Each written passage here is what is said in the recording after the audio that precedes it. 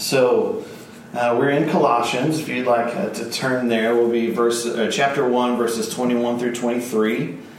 You can get that ready. But before we actually dive in, like this week's section of verses, we'll talk about reconciliation. And that word gets thrown around a lot. If you look on a Trinity Church website, there's probably a lot of talk of gospel reconciliation. And we hear that word a lot, but we don't ever really kind of dive into what it means. And we get to tonight because that's where we are in Colossians. It's what these verses are over. But to really understand it, I think we need to understand that it's a part of our salvation. And so what happens when we're saved, like there's basically 5 parts to that, and reconciliation being one of them, but it would help us to understand reconciliation. If we understand the others, then we can see how it is different and unique. So real quickly, I just want to run through the 5 things. And so there's forgiveness, justification, redemption, adoption, and reconciliation. So those are kind of the 5 things that happen at salvation. And John MacArthur, in his commentary, put them really well, kind of a concise sentence about what each one is. And so those are that's where I found these. So we'll just run through them very quickly, and then we'll move on to reconciliation. So forgiveness, you stand before God owing a debt that you cannot pay, and you are forgiven. The debt is washed away. The debt is paid by someone else. See, Romans 3:23 says we all have sinned and fallen short of the glory of God. So everybody has sinned. It's impossible for you to earn your salvation, for you to do enough good to be forgiven. It's a debt that you can't pay, but Jesus paid that price on the cross. The Bible says, without the shedding of blood, there's no forgiveness of sins. So that's why he had to die in the way that he died. That's why he had to shed his blood, is so that we could be forgiven, so that debt of sin that we had could be paid. So that's forgiveness.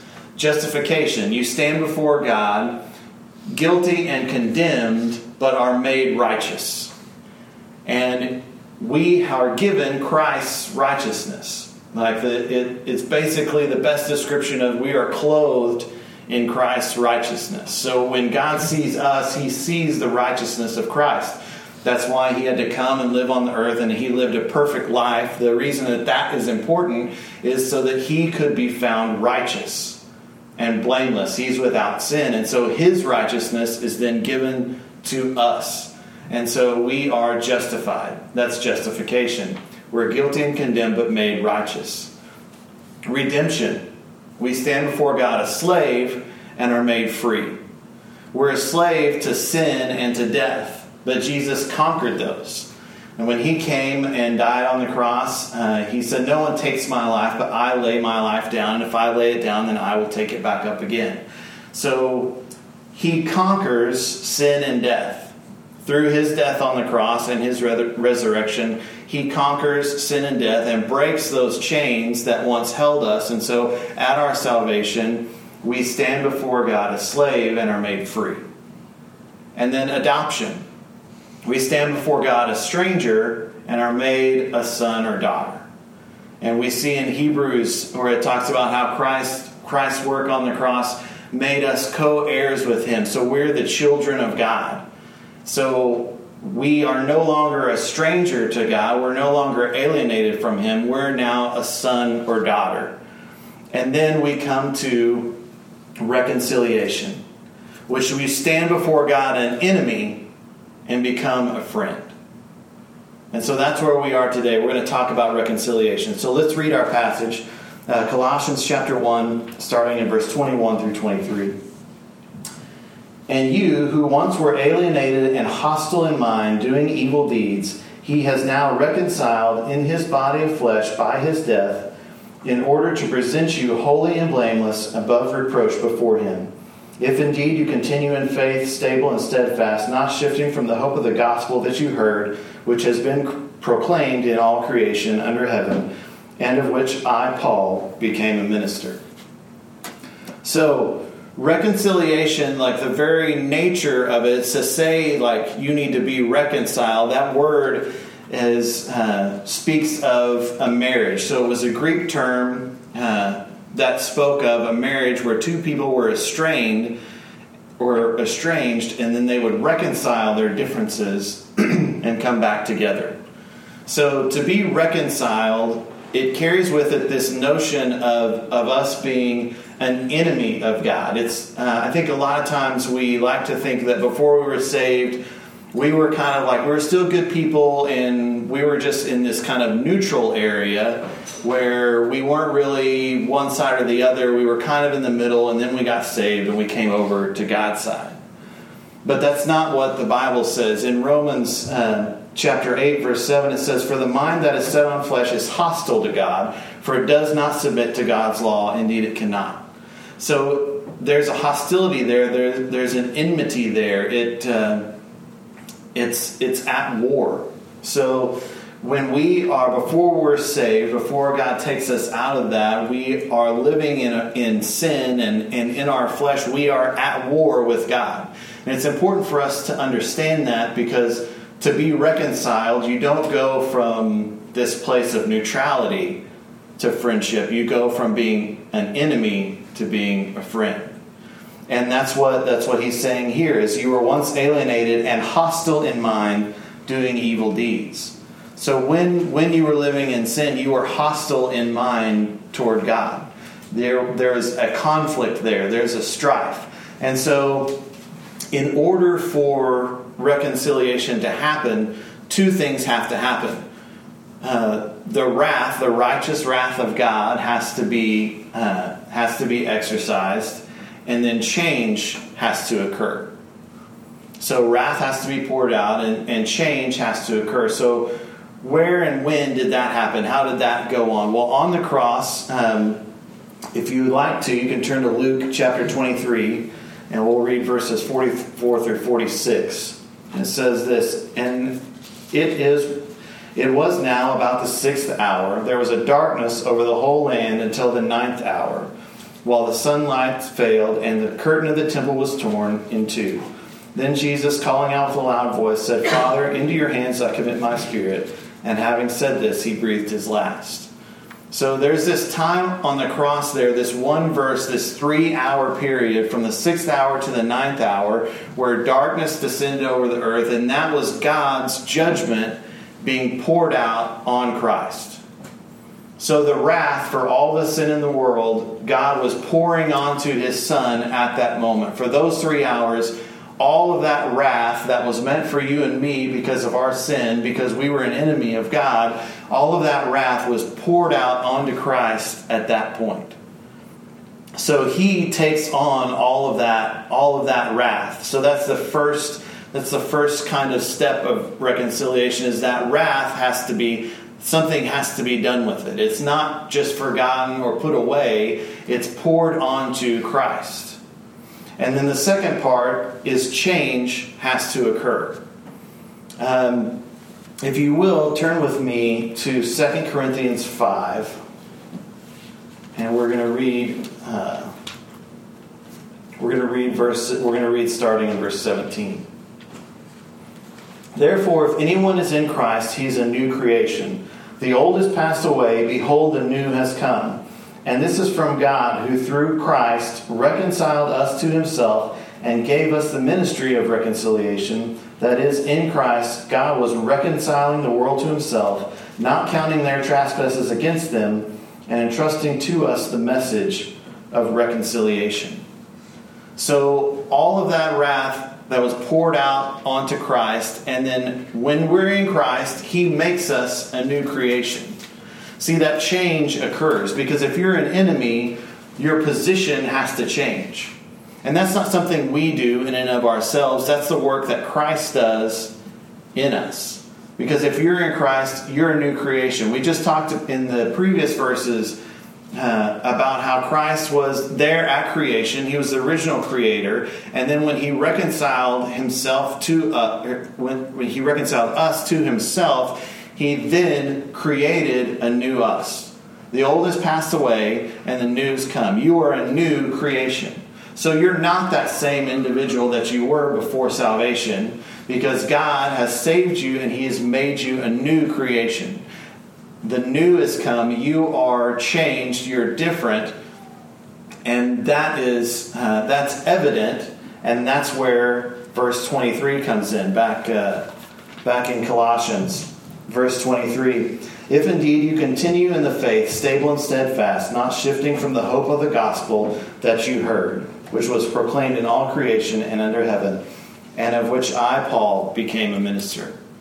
So, in those verses, don't get confused. You're not earning your faith there. It's not you working or doing enough or being good enough or giving enough or any of those things. Like, you continuing in the faith and being steadfast is a result of Christ creating a new person in you. And this really comes by an encounter with Christ. In the previous verses, we saw how Christ is to be Lord of our life, and when that happens, we're changed and we're different. I grew up liking boxing. Like, I like to box, and I took boxing for a while, and it was a small place. I really enjoyed it, and I still like boxing. There was a big fight a couple weekends ago, Canelo versus Triple G. I don't know if any of you saw it, but it was a good fight. And whenever big fights like that happen, I kind of get like the boxing itch a little bit. And when I have some time alone, I'll watch some fights.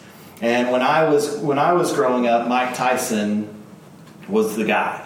Right? And he was knocking everybody out. His fights lasted one round maybe, and somebody would get hit and they would just be down. Well, if when you showed up tonight and we were out talking and catching up and, hey, how's your weekend? You asked me what I did over the weekend. If I told you like, oh, I happened upon this boxing gym and Mike Tyson was there and there wasn't anybody else around, and so like, we just fought. Like, I got in, I went 15 rounds with Mike Tyson, and it was great.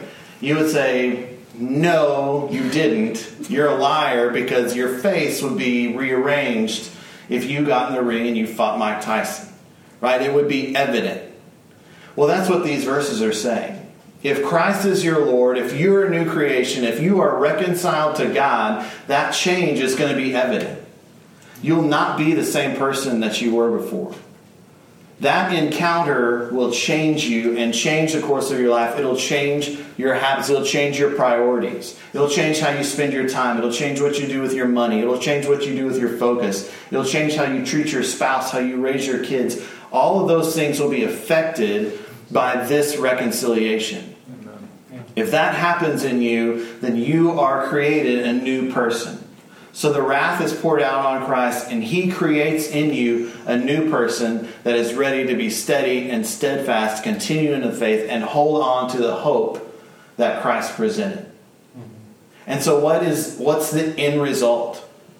The really good news of this passage is the end result, and we see it. We have to go back to verse 22 and pick it up. He has now reconciled in his body of flesh by his death, in order to present you holy, blameless, and above reproach before him. Yeah. And that's not saying someday you will be. That's saying that's how God sees you right now. If you are a Christian, if you are saved, if you have been reconciled to God, he sees you as holy, blameless, and above reproach. I think so many times we get lost in ourselves and we go, well, I'm not good enough. I can't go share because I'm not good enough. I can't say anything in this Bible study. I can't lead a Bible study. I can't do those things because I'm not good enough. I've done so much bad in my past.